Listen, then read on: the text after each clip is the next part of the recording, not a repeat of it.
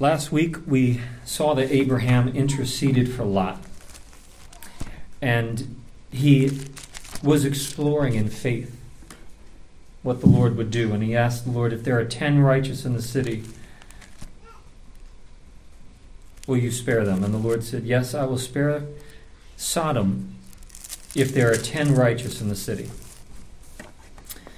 Well, now we're going to see the destruction of Sodom and Gomorrah today. And, I was speaking with John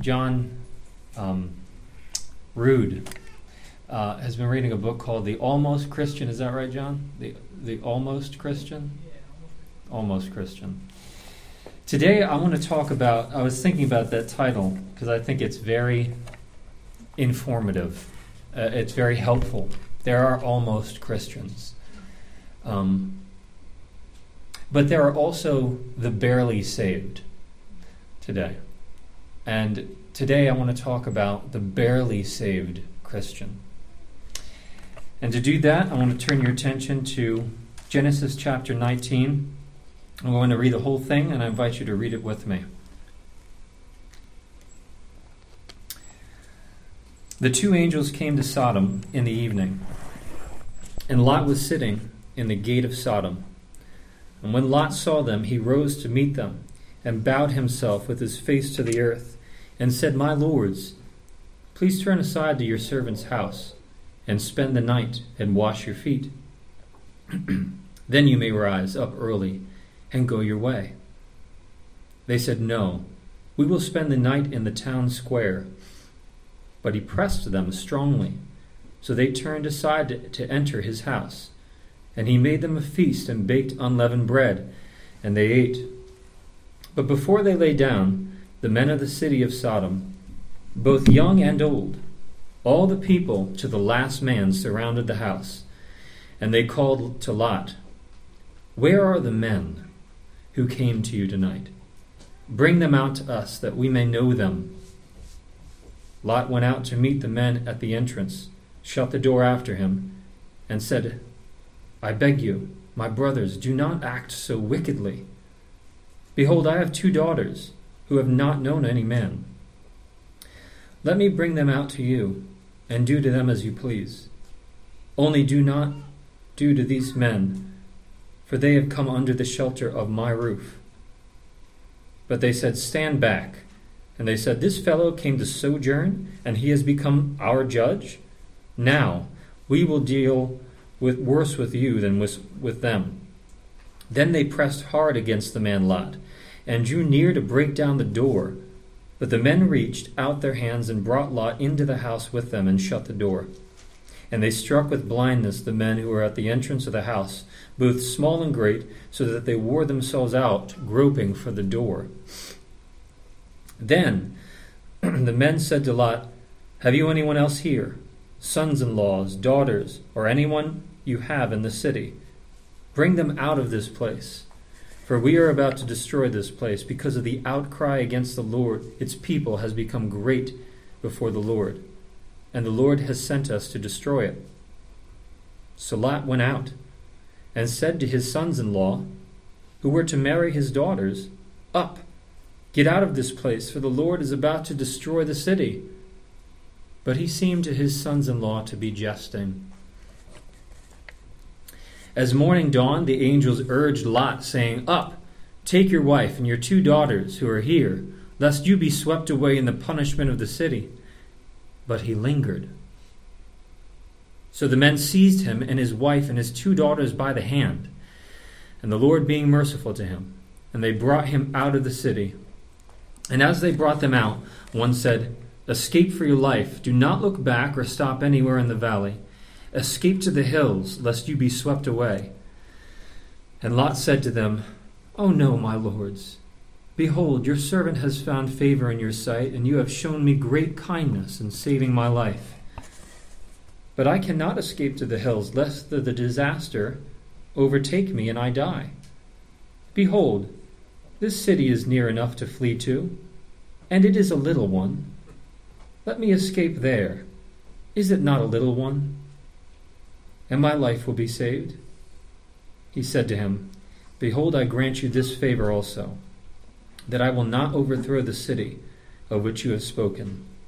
Escape there quickly, for I can do nothing until you arrive there." Therefore, the name of that city was called Zoar. The sun had risen on the earth when Lot came to Zoar. Then the Lord rained on Sodom and Gomorrah sulfur and fire from the Lord out of heaven. And he overthrew those cities and all the valley, and all the inhabitants of the cities, and what grew on the ground. But Lot's wife behind him looked back, and she became a pillar of salt. And Abraham went early in the morning to the place where he had stood before the Lord. And he looked down toward Sodom and Gomorrah, and toward all the land of the valley. And he looked, and behold, the smoke of the land went up like the smoke of a furnace.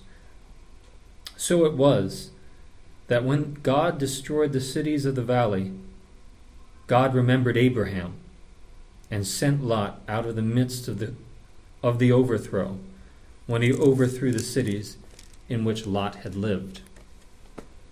Now Lot went up to Zoar and lived in the hills with his 2 daughters, for he was afraid to live in Zoar. So he lived in a cave with his 2 daughters. And the firstborn said to the younger, "Our father is old, and there is not a man on earth to come into us after the manner of all the earth. Come, let us make our father drink wine, and we will lie with him, that we may preserve his offspring from our father." So they made their father drink wine that night, and the firstborn went in and lay with her father. He did not know when she lay down or when she arose. The next day, the firstborn said to the younger, "Behold, I lay last night with my father. Let us make him drink wine tonight also. Then you go and lie with him, that we may preserve offspring from our father." So they made their father drink wine that night also. And the younger arose and lay with him, and he did not know when she lay down or when she arose. Thus both the daughters of Lot became pregnant by their father. The firstborn bore a son, and called his name Moab. He is the father of the Moabites to this day. The younger also bore a son, and called his name Ben-Ami. He is the father of the Ammonites to this day. Now, in this passage, this is what's good about preaching expositorily, preaching through the Bible, because very few people would choose to preach through this passage, and I mean that seriously. This is not a passage that people delight to preach through necessarily, and nor can a preacher be accused of riding a hobby horse when he preaches expositorily, because it just comes up next. And we've been going through Genesis, and here we are in Sodom. Now, in this passage, we see a snapshot of why God wanted to judge Sodom. Do we not? We see an example of the wickedness of Sodom. But we also see, and I think more prominent than even the wickedness of Sodom, we see a man, Lot, who was rescued in spite of himself. Do we not see that? Rescued in spite of himself. I struggle with this passage for a few reasons. Because I think Lot is pathetic. And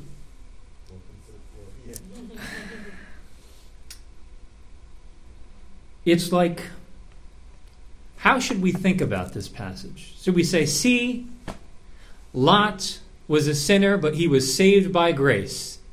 Amen. No. That's not the point. That's not how we receive correction and instruction from the Lord in this passage. We go further. We say, Lot was a man, and he was saved by the mercy of God. Amen. But look how pathetic his life was. Look what lack of impact. Look at the futility of the life he chose for himself.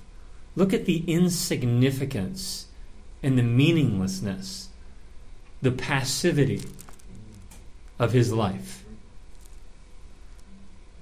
Now, as evangelicals, we usually split people into two categories. There's the saved and there's the unsaved, right?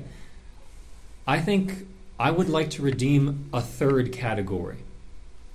I want to say there's the unsaved, there's the saved who produce almost no fruit, and then there is the fruitful Christian. The unsaved, the barely saved, and the fruitful saved. Those are the three categories I believe exist in Christianity today. And the problem is, we've taken the message of the Bible and turned it into a message about how to get to heaven. And the goal is getting to heaven rather than the glory of God. And so what's the point of life? What's the point of the Christian life then? If it's just getting to heaven, and as long as we maintain faith, we think, well, then we're going to reach our goal anyhow. But that's not the ultimate goal of the Christian life. The ultimate goal of the Christian life, indeed your existence, is the glory of God. And while you do glorify God by being saved, you also have an opportunity to live a life that glorifies God now, to be salt and light, to shine, so that your Father in heaven is glorified. Right? So, I believe in the unsaved, the barely saved, and then the Christians who make their life count for eternity. The Apostle Paul in 1 Corinthians 3:11 says, "For no one can lay a foundation other than that which is laid, which is Jesus Christ." Now, if anyone builds on the foundation with gold, silver, precious stones, wood, hay, straw, each one's work will become manifest, for the day will disclose it, because it will be revealed by fire, and the fire will test what sort of work each one has done. If the work that anyone has built on the foundation survives, he will receive a reward. If anyone's work is burned up, he will suffer loss, though he himself will be saved, but only as through fire. Do you see that we've flattened out the Christian life to being saved, rather than building upon Christ's work with things precious, things that are golden, things that shine, that are silver, precious stones, strong wood? You can build upon Christ's work with those things. But then there are others who build upon Christ's work with hay and straw. And they will be saved. They will be saved. But they will suffer great loss at the same time. And this is why I think John Piper's Seashells sermon was so good for our generation. Because he told a group of young people at a convention that all they want to do is be liked. Get a good job, find a spouse, long weekends, long vacations, die healthy, and no hell. And that's all they want. That's what they will get. They will get what they want. And I want to. Please don't understand. Don't misunderstand me. I'm glad that God is merciful and He saves people in spite of themselves. But as I see it, as Christians, the project now in the Christian life is to move forward, to advance, to progress, to move towards a goal, to love God with all your heart, soul, mind, and strength. So Lot was rescued. And therefore he does represent a man for us that was saved by God's mercy. But he also, I think, represents how insignificant a life can be.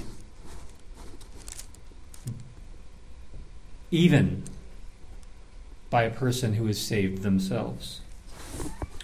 So I've entitled this sermon, A Diagnosis of an Insignificant Christian Life. And I don't want our lives to be insignificant. And here you sit today. Here you sit today, well and healthy and able. And so this is not condemnation for anyone here today. This is encouragement, and this is warning that we stay away and that we run away from this kind of existence. The saved person, the man rescued from the fire of God, yet bound to a futile existence and saved as only as through fire. Here's the autopsy of an insignificant Christian life. First of all, I notice that an insignificant Christian makes worldliness commonplace in his life. And he will allow himself to be influenced by worldliness.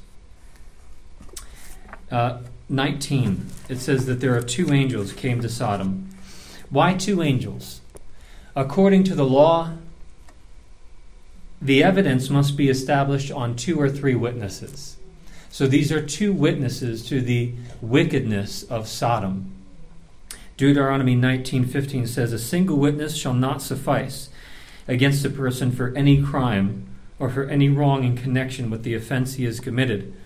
Only on the evidence of 2 witnesses or of 3 witnesses shall a charge be established." So, the Lord knew what was going on in Sodom. So when he goes down to see, he brings 2 witnesses with him, so that the evidence would be firmly established in the courts of the Lord.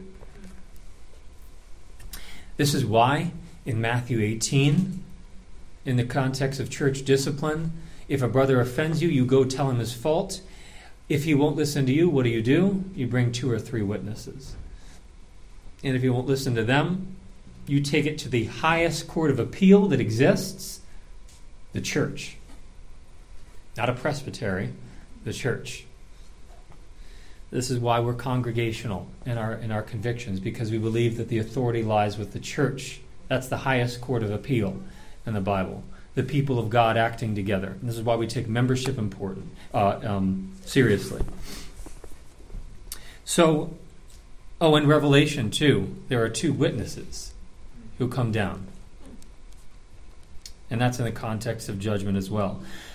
So the angels serve not just as emissaries who are going to carry out the destruction of Sodom, but they serve as witnesses to the evil in Sodom, and they do see the evil in Sodom.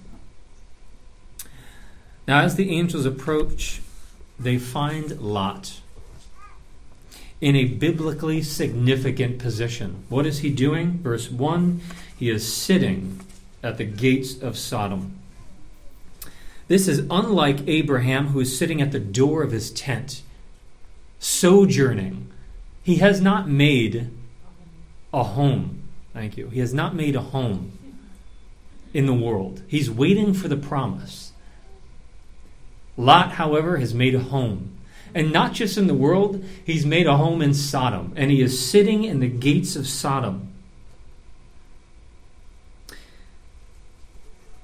You know, Psalm 1 tells us, "Blessed is the man who walks not in the counsel of the wicked, nor stands in the way of sinners, nor sits in the seat of scoffers.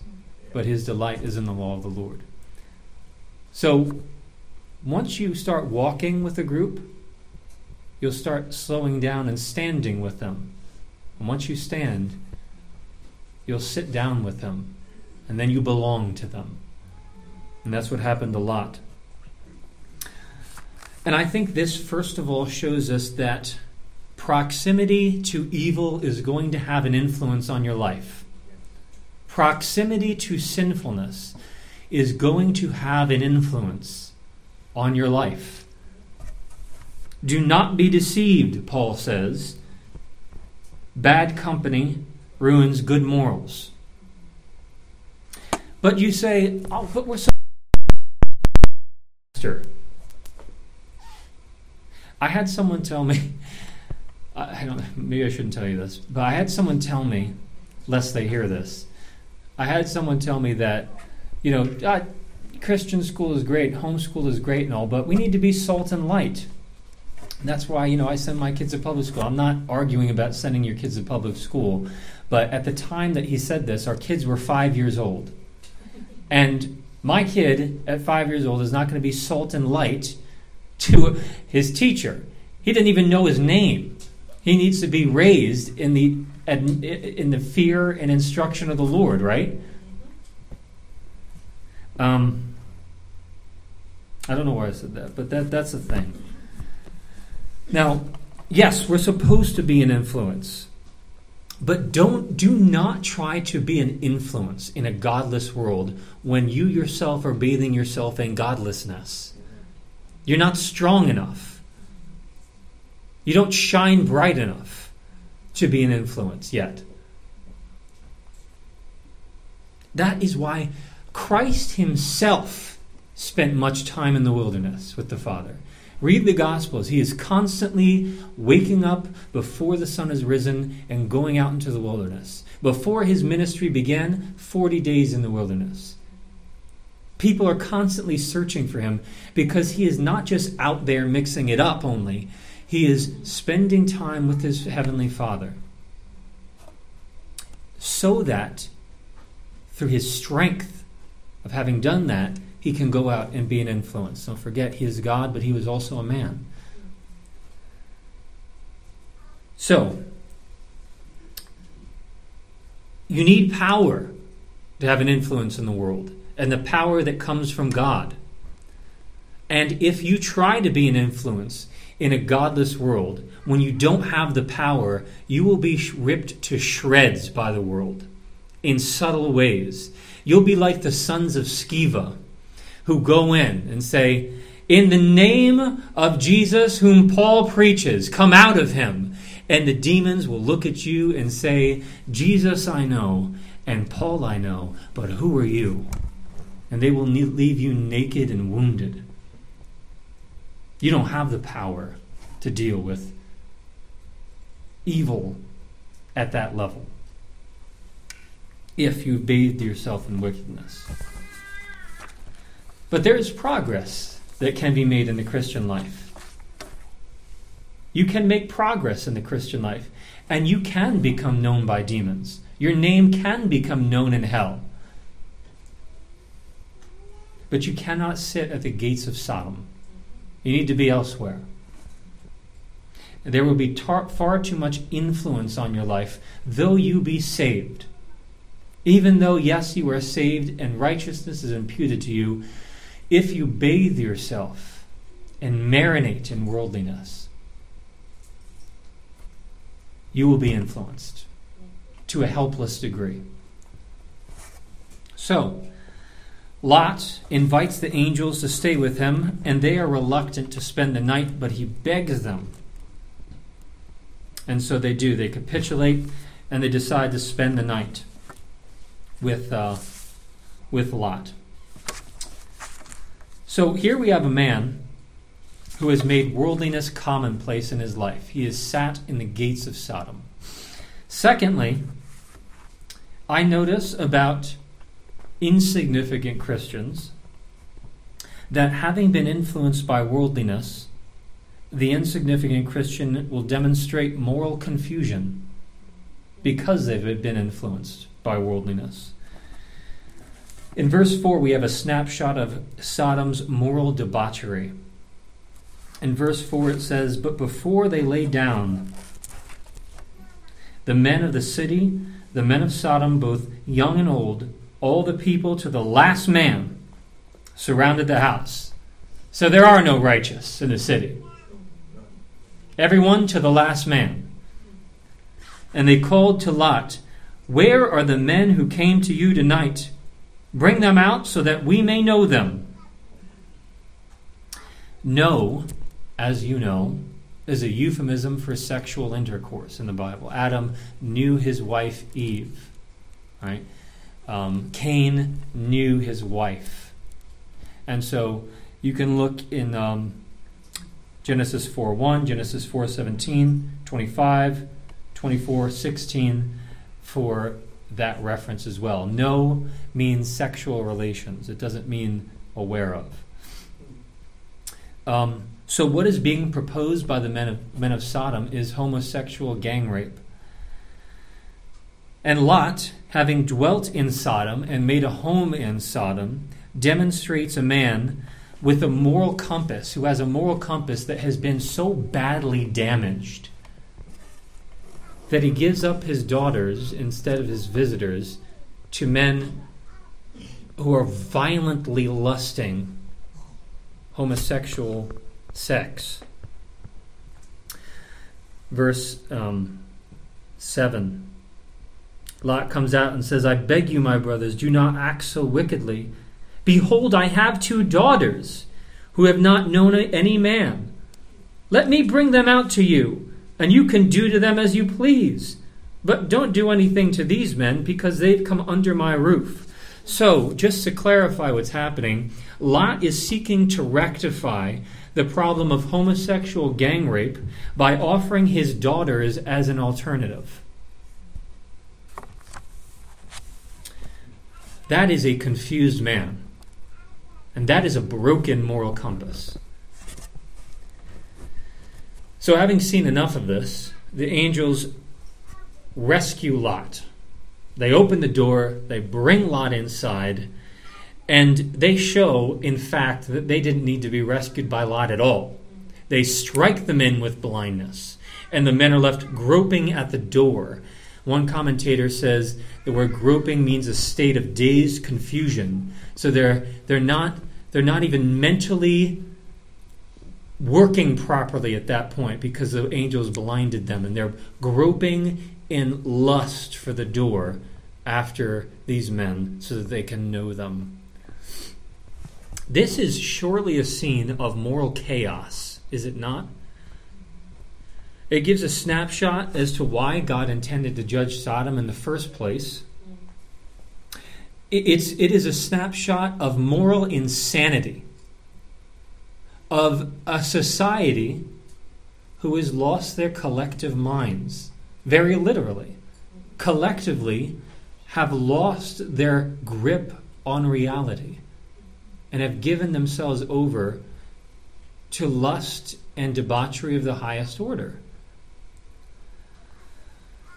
Now, as I said last week, sexual perversion like this is an example of when God no longer sustains a person's mind to operate in accordance with reality. This is why in Romans 1, God gives them up to the lusts of their minds, right? To a debased mind. So we just studied providence in Bible study. And I think part of providence, God's common grace, is that He sustains society at large and human minds, more specifically, to agree with reality up until a point that they resist so much that He gives them over to their debauched mind and to a debased mind so that they continue in the trajectory that they have gone. And they end up, their lives end up being a contradiction and an obvious disagreement with what is real.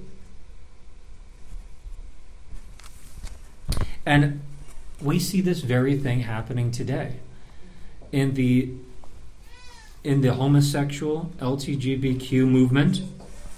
It's a denial of reality. It's a denial of what's obvious. You don't even need to argue against this. It's just a denial of what's obvious reality. We are as a society, as a world, we are losing our collective minds because God is giving countries over. Homosexuality, I think, is biologically. It's just biologically false, obviously. You don't need to argue with it. Now, this does not mean we should not love and serve our gay neighbor. We should. Okay? We should be salt and light to them, and there should be a warmth. There should be an invitation, and we should give them the gospel. And we should pray for their souls. And we should befriend them for Christ's sake and call them to a better life. But, frankly, it obviously is a denial of biological reality. Furthermore, you see our country losing its collective mind. I think the winner of the women's swimming championship recently was a man, Leah Thomas.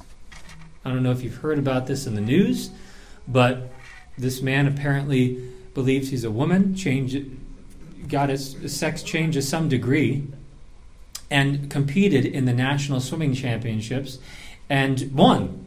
Surprise. USA Today named a man, I think her name is a man, I think his name after the sex change is Rachel Levine, I think it is. One of the women of the year. And a few years ago, there was a big push where libraries were having drag queens come in, dressed in drag, and reading stories, reading stories about the gay lifestyle to 4 and 5-year-olds, dressed up in drag. They look like Satan. And we are supposed to. I mean, if anyone disagrees with me, I love you guys. Well, let's talk about this. But we are supposed to, as a society, believe that this is some glorious liberation of humanity. That drag queens can come dressed like the devil and talk about intercourse with my 4-year-old. And that men can go out and slaughter women in sports now. And this is women's rights. You see what I'm saying? We've lost our minds. And I'm not even angry about this. I'm grieved about this. And I pity them I pity our culture for its obvious denial of reality. Paul says the works of the flesh are evident. It's just obvious. So, this and our culture, I think, demonstrates a people whose minds no longer operate in accordance with obvious reality. And Lot, having made his home there in Sodom, having belonged in that place himself, demonstrates the conflicted moral confusion of a man who has imbibed the culture instead of creating an appropriate spiritual distance from these things. Next, the insignificant Christian does speak truth. But when the insignificant speaks truth, he is taken lightly because his life does not match the weightiness of his message. In verses 12 and 13, the angels warn Lot. And they say, if you have anyone here, sons-in-law, daughters, or anyone you have in the city, bring them out because we're going to destroy this place. And so Lot heeds the warning. Lot heeds the warning. He's a man who heeded the warning himself. And that is why he is saved. That's why he is rescued. That's a secondary reason he's rescued.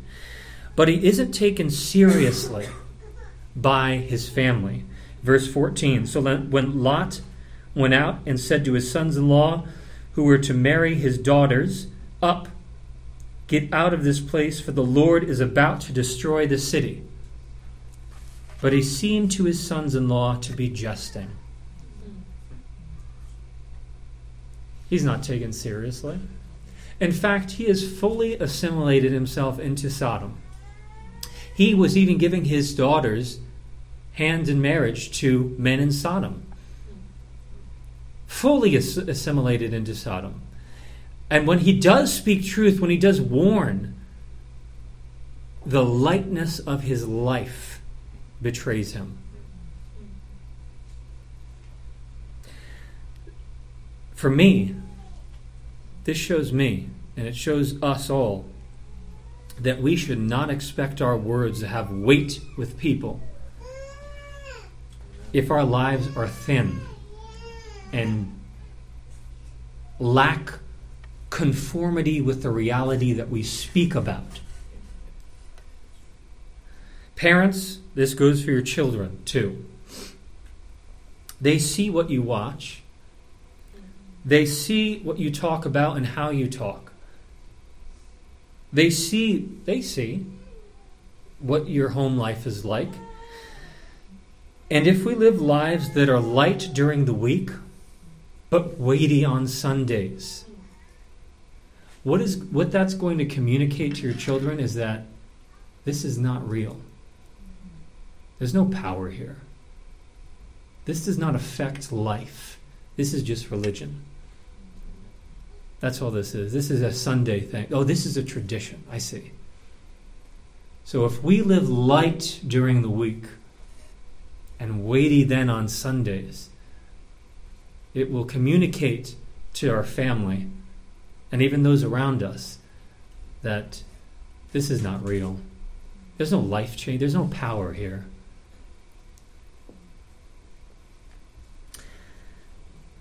Next, I've noticed that the insignificant Christian is spiritually sluggish. That means there's no fervency of spirit. He lacks vigor in his own heart. And that leads him to a lethargic response to matters of great importance. Verse 15. When Lot is given instructions to save his family, what does he do? Verse 15. As morning dawned and the angels urged Lot, saying, "Up, take your wife and your 2 daughters who are here, lest you be swept away in the punishment of the city." But Lot lingered. Lot lingered. You could preach a whole sermon on those words. But Lot lingered. He was faced with the destruction of him and his family. But he displays no fervency of spirit. He displays only an anxiety. And that simply manifests itself not in quickness, but in sluggishness and in pathetic shabbiness. And so the angels have to forcibly remove him from the city and his family from the city. So the men seized him and his wife and his 2 daughters by the hand, the Lord being merciful to him, and they brought him out and set him in the city. So they have to actually take him by the hand and the daughters and drag them out of the city. That shows me a man who is spiritually passive. He is no leader. Next, I notice that insignificant Christians are gullible. They are gullible. Catching up here. The sun had risen, and God rains fire down on the city and sulfur on the city. And Abraham, verse 27. You want to know why Lot is saved? Why? Because he was such a good man? No. He's only saved by mercy. And he is only saved by the intercession of Abraham. And Abraham, verse 27, went early in the morning, and he looked down toward Sodom and Gomorrah, toward all the land, and the valley, and the smoke that went up like a furnace.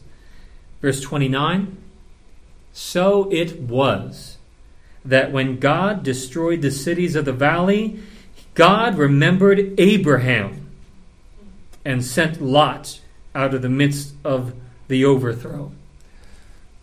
When you die and when I die, the basis of our salvation is because God will have remembered Christ and his sacrifice. And he will remember the imputed righteousness. And he will say, I see the fruit of my Son in you. Enter into the joy of your master.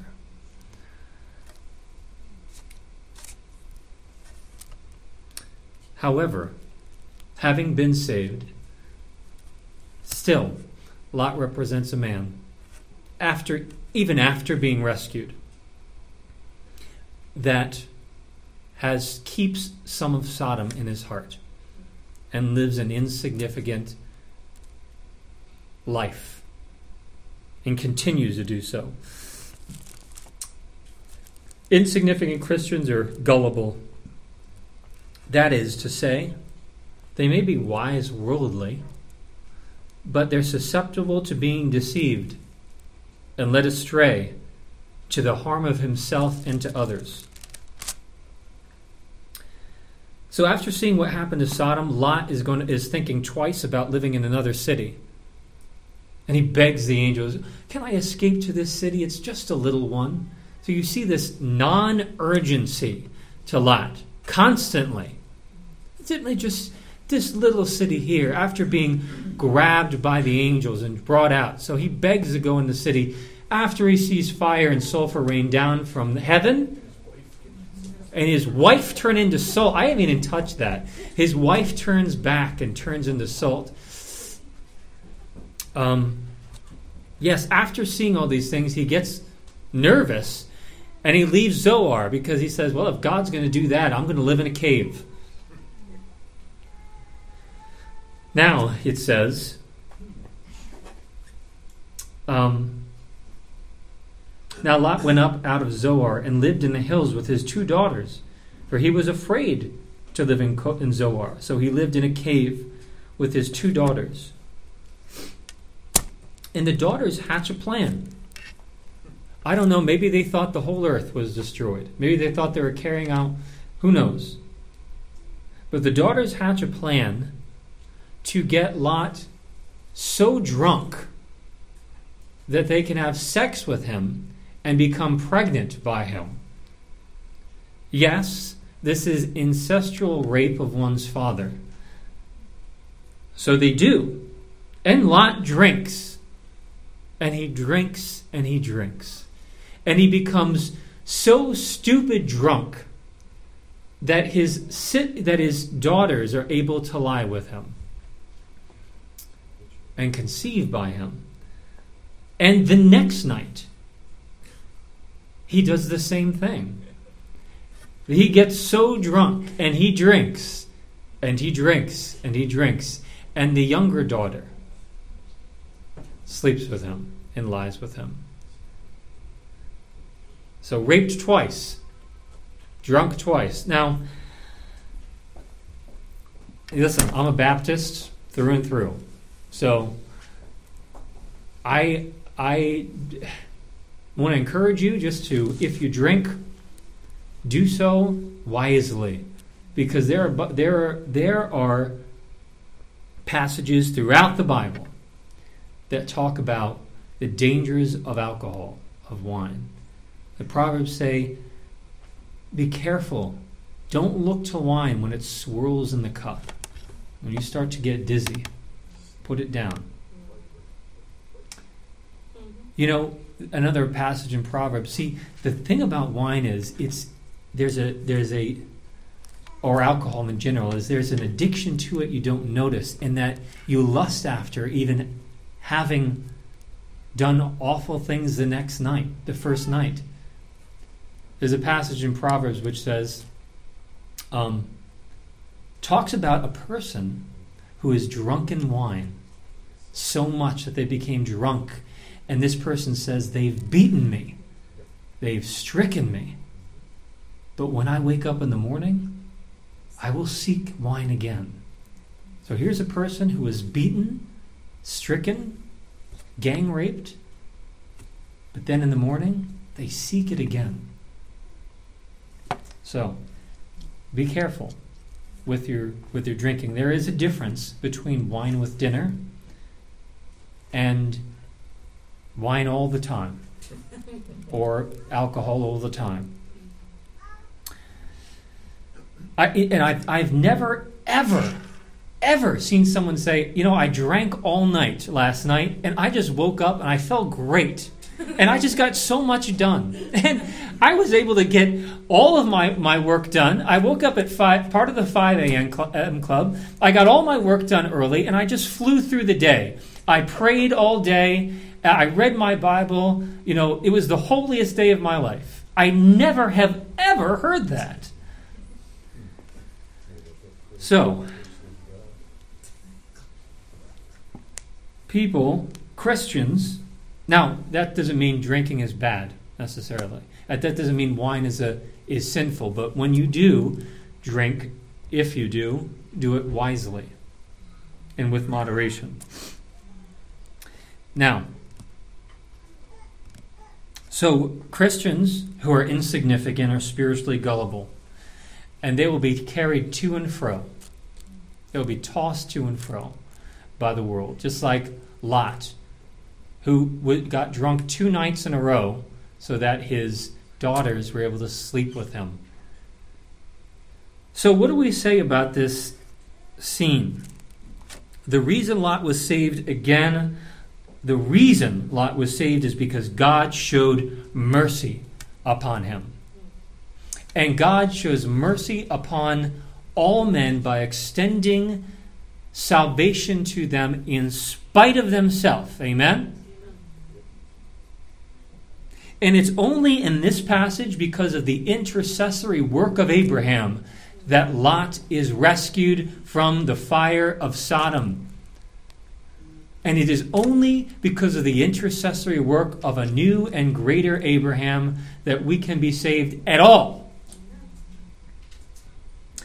And so, yes, Lot does represent a man who was rescued.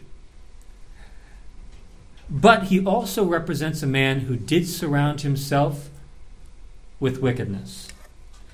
And he was morally confused. And he was spiritually sluggish.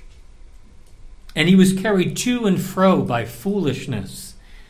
And so I believe Lot stands as a perpetual warning for what an insignificant, saved life looks like.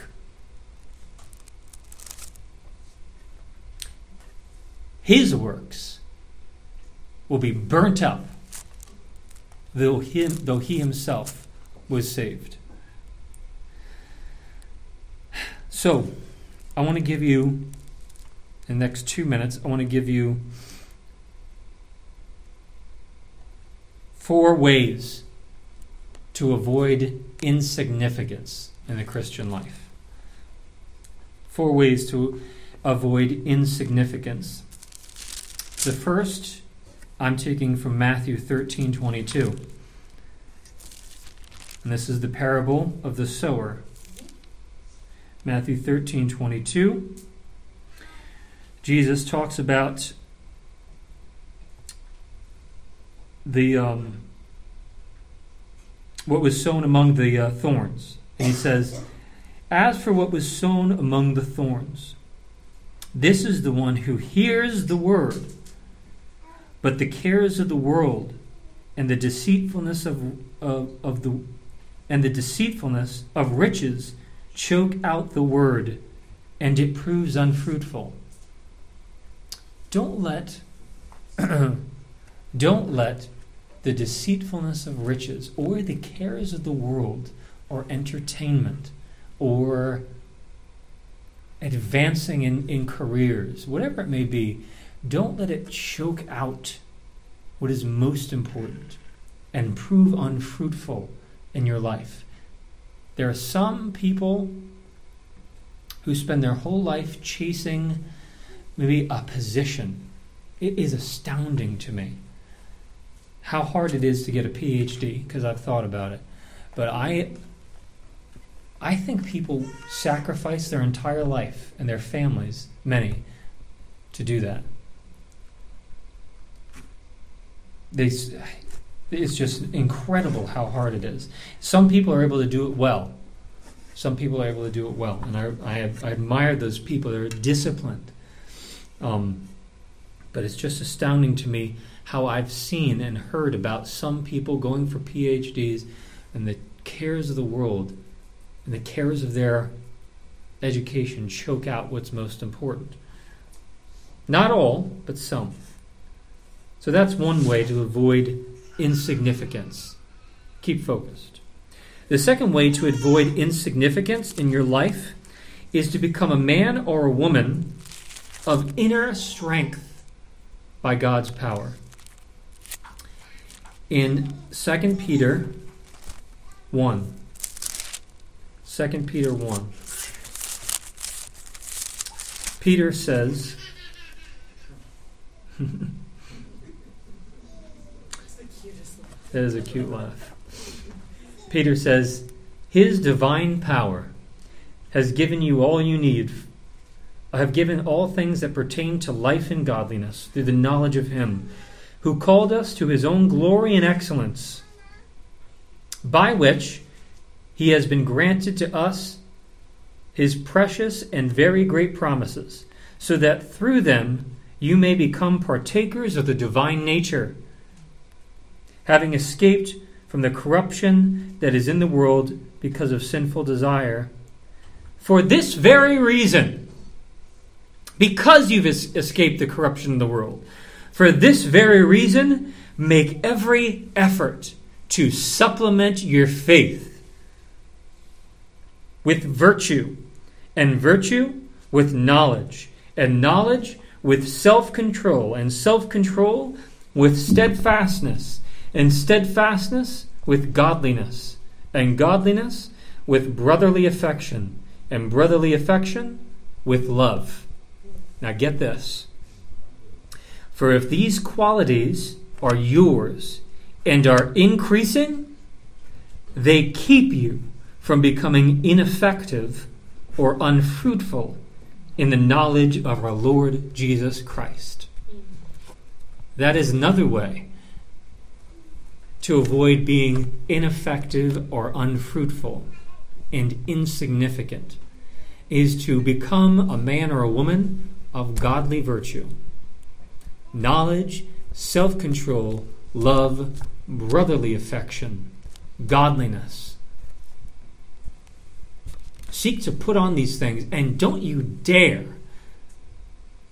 look down on yourself and say, I've not done it.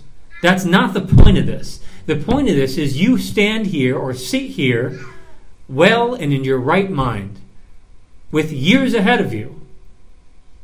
So let this be a day where you begin to add to your faith in a more intentional and deliberate way, and avoid Lot-likeness. The next way you can avoid being insignificant in the Christian life is to help in cases of urgent need. In Titus 3:14, the Apostle Paul says, "And let our people learn to devote themselves to good works, so as to help in cases of urgent need and not be unfruitful." So, if there are cases of urgent need in the church, let's say a family needs some meals brought to them or groceries brought to them. You could be fruitful.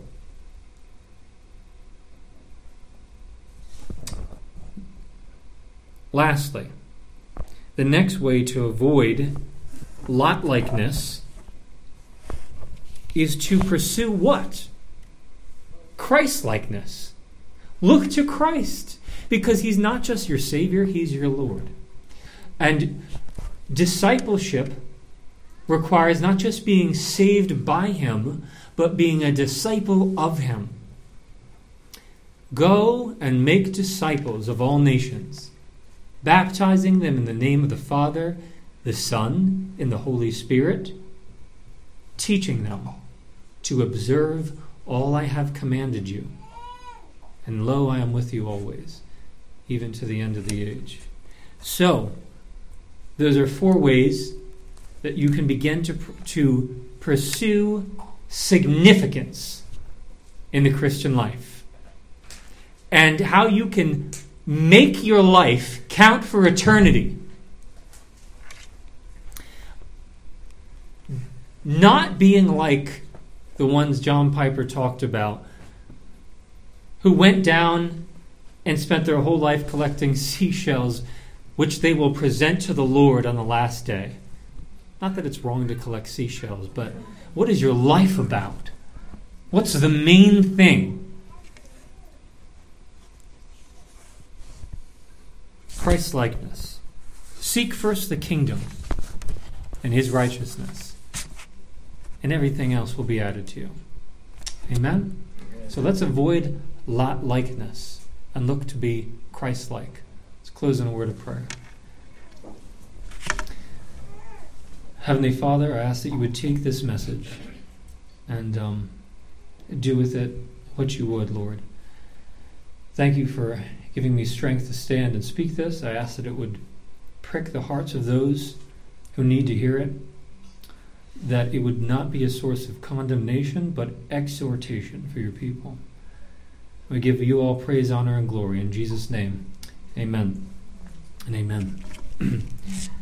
Now, unto Him who is able to keep you from stumbling and to present you faultless before the presence of His glory with great joy, to the only wise God, be through Jesus Christ our Lord, before all time, be glory and power and majesty and dominion, now, before all time, and forevermore. Amen and amen. If anyone would like special prayer, I would love to pray with you.